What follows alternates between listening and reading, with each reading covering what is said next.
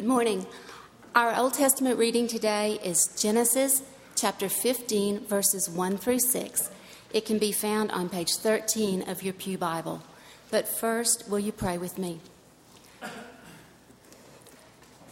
O Lord, your word is a lamp unto our feet and a light for our path. By your Spirit, light our way as we read your word. Give us eyes to see all that you want us to see. Give us ears to hear all that you want us to hear. And give us hearts that might be opened and transformed at the reading of your holy word. In your Son's precious name we pray. And all of God's people said, Amen.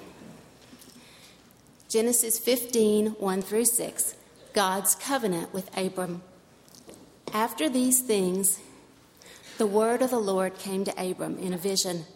Fear not, Abram, I am your shield. Your reward will be very great. But Abram said, O Lord God, what will you give me? For I continue childless, and the heir of my house is Eliezer of Damascus. And Abram said, Behold, you have given me no offspring, and a member of my household will be my heir. And behold, the word of the Lord came to him, This man shall not be your heir, your very own son shall be your heir. And he brought him outside and said, Look toward the heaven and number the stars, if you are able to number them. Then he said to him, So shall your offspring be. And he believed the Lord, and he counted it to him as righteousness. Thank you, Carol. Good morning. As we continue to study the letter, Paul's letter to the church in Galatia, we're now in that third chapter. And this is a tough one. There's some really deep stuff here. It's like beef jerky. You got to kind of keep chewing on it. We're going to move past a little bit in the third chapter. We're going to start in verse 21 through verse 29. Hear the word of the Lord. Is the law then contrary to the promises of God? Certainly not. For if a law had been given that could give life, then righteousness would indeed be by the law. But the Scripture imprisoned everything under sin, so that the promise by faith in Jesus Christ might be given to those who believe. Now, before faith came, we were held captive under the law, imprisoned until the coming faith would be revealed. So then the law was our guardian until Christ came, in order that we might be justified by faith. But now that faith has come, we are no longer under a guardian, for in Christ Jesus you are all sons of God through faith. For as many of you as were baptized into Christ have put on Christ. There is neither Jew nor Greek, there is neither slave nor free, there's no male, there's no female, for you are all one in Christ Jesus. And if you are Christ, then you are Abraham's offspring, heirs according to the promise. This is the word of the Lord. Let's pray. Father, some things in Scripture are so clear and yet sometimes so profound that we need your help. Give us ears to hear. Give us wisdom. Lord, speak. Your servants are listening. We pray in the name of Jesus. Amen. Saving Private Ryan or American Sniper? Which movie do you like the best? The Academy movies are coming up. My wife and I are big moviegoers. Every Sunday we invite all of our college kids and we go see some hopefully appropriate movie and we talk about it. But we just saw American Sniper, and at the end of American Sniper, about the true story about Chris Kyle, the sniper embedded, it was dead silence. If you went to that movie, it was like leaving a funeral. No one spoke. It was so moving. And I thought about which movie would Paul like of those two, because they both have a statement about meeting God. They both have a statement about life. And I think Paul would choose the story of the American Sniper. Because Saving Private Ryan, you have a story where at the end, the character, fictitious James Francis Ryan, has lived his whole life wondering if he'd been good enough. There he is standing in front of the grave marker of Captain John Hill, who had died trying to save him because he was the last of 4 brothers. And this captain had gone all the way and run in front of the American invasion into Europe and had lost men and died and given their lives to save this one final soldier, Private James Francis Ryan. And Tom Hanks, playing the captain in his last dying moment with a bullet in his chest, grabs the lapel of this poor private and says, "Earn this. Promise you'll earn this." And so then at the end of the movie, this poor man, 50 years later with his family, is back in Normandy, standing in front of the grave marker of this captain and still wondering, have I been a good man? Have I earned this? And Paul says, no, you haven't earned this. Compare that to the American Sniper. Not so much the story, but the person, Chris Kyle, this true American hero who had 10 missions to continue to try and basically save the lives of others by taking out dangerous people. And in that movie, there's one clip that really sums up what Paul's saying. He's being interviewed and he says, I am prepared when I meet my Creator to make a defense. I'm prepared to give an account for every shot I took. But that's in the movie. But if you read his true quote, he says, because I'm a Christian, I'm a sinner, but I have been forgiven and saved by the blood of the old rugged cross. He doesn't say that, but he says by the blood of the cross. And Paul is saying the same thing. Are you going to be a Saving Private Ryan, earn it kind of person, live under the law of Moses? Or are you going to be a Chris Kyle person who's going to say, I am ready to give account because the promise of Jesus Christ given to Abraham fulfilled in Christ on the cross? Are you going to try to be good, or are you going to lean on the promise of Christ? And that's what Paul's been arguing with. And so he starts off and said, you foolish Galatians, you're still trying to be good when you need God through Christ. So what is this promise? We know what the law is, the 10 Commandments given to Moses. But Paul says before that, 400 years before that, there was a promise made. Let's look at that promise again and what it means. Many times God gives a promise to Abram, but this one in Genesis, he's talking to Abram. Abram's barren. Abram is infertile. Sarah, his wife, can't have, her name means mother. His name means father, and they're both without child. And God speaks to them. He says, if you remember, after these things, the word of the Lord came to Abram in a vision. Fear not, I'm your shield, your reward will be great. Abram says, Lord, what will you give me, since I'm childless? And the heir of my house is Eliezer of Damascus. Behold, you've given me no offspring. Will a member of my household be my heir? He doesn't understand how God's going to fulfill this promise. And behold, the word of the Lord came and says, no, this man will not be your heir. Your very own son, who will be Isaac, will be your heir. And he brought him outside and said, look toward the heaven, count the stars. And you can picture Abram out there going, 3 million, 4. Okay, what's the trick? What's the joke here? And he says, so shall your offspring be. And Abram believed the Lord, and it was reckoned to him as righteousness. He said, I will live by the promise. And that's the promise. And if we read further in that story, a very amazing, someone told me this is their most fascinating part of the scripture to them just the other day. It says, then God tells Abram to take a goat, a calf, and a ram, and birds, and cut them, and split them, and spill their blood, cut them in half, and lay them out in pieces on the ground. Half here, half here. So there's this bloody mess with a path between it. Because in those days, instead of a notary public or a legal testament or a handshake, the way you sealed a deal, the way you made a promise, a covenant, and the way you sealed the deal was you would both walk between the pieces of those slaughtered animals, and you were saying, if I break this promise, if I break this law, this commitment, may I be torn to pieces like these pieces of animals. But then a very interesting thing happens. Two men don't walk through it. The scripture says that when it becomes dark, there's a glowing fire pot, a smoking pot, and a flaming torch.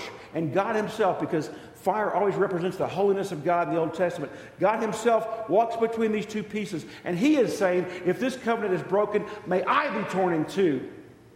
And he makes that covenant. And Abraham sees that and says, I'm in. I believe you, Lord. And his faith makes him righteous. And it's still the same today. That promise is still there.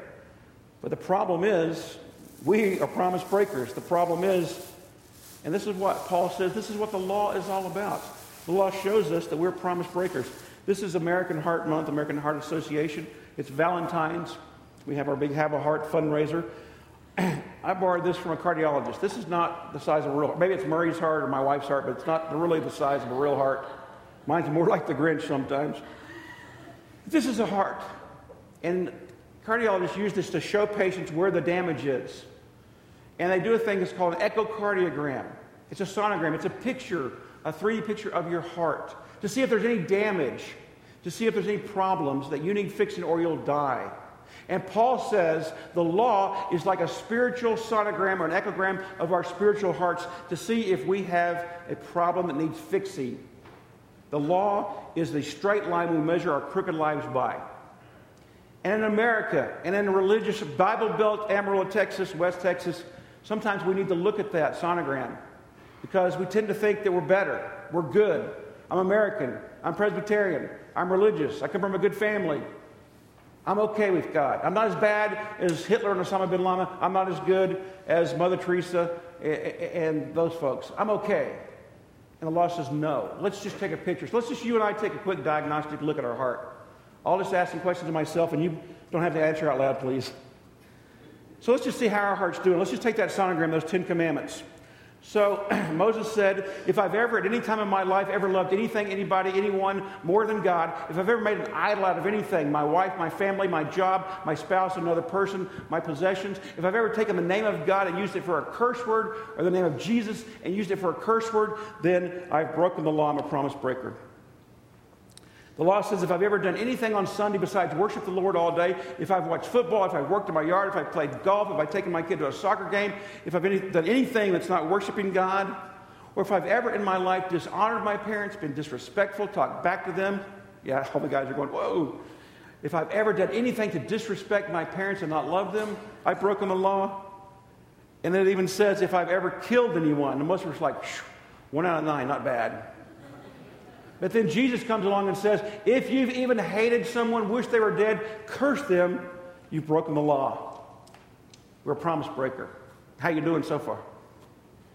Call the ambulance. And then Moses says, if you've ever had sex with someone that you're not married to, not married with, you've broken the law. And some of us are still, and some of us are like, yikes. But then he goes further. Jesus says, if you've even thought about, fantasized about having sexual relations with someone else, you've broken the law. If you've ever taken anything, a piece of bubble gum, or cheated on your income taxes, or stolen a stapler from the office, or took an answer off someone else's test, or plagiarized on an essay, or taken anything that wasn't yours, you're a lawbreaker. If you've ever told a white lie, if you've ever exaggerated the truth, if you've ever left out the truth, if you've ever gossiped, if I've ever slandered, if I've ever just told a little bit of the truth, I've broken the law. If I've ever looked at anyone's spouse or house or life or body or money or position and wished it were mine and coveted, I've broken the law. How you looking? I'm a mess. This law is come to show us that we are promise breakers. And if you want to live the Saving Private Ryan and try to fix your own heart and try to be your own spiritual cardiologist, you'll fail. I would fail. I can't earn this. And then that's the bad news. But Paul says that's the law of Moses. He talks about the law in this chapter 7 times. But he talks about the promise 8 times. Because the good news is, even though we have broken the law, the Lord keeps his promise in spite of our failures. The scripture says that first came the promise, 400 years later came the law, and then at the right time, God sent his Son. His Son left his place.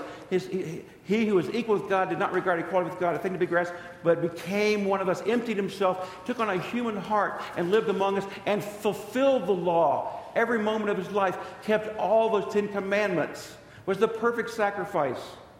And then God the Father let his Son be lifted up on a cross. And our sins, tore his heart apart. Our sins broke his heart. He was whipped. He was beaten. He was pierced.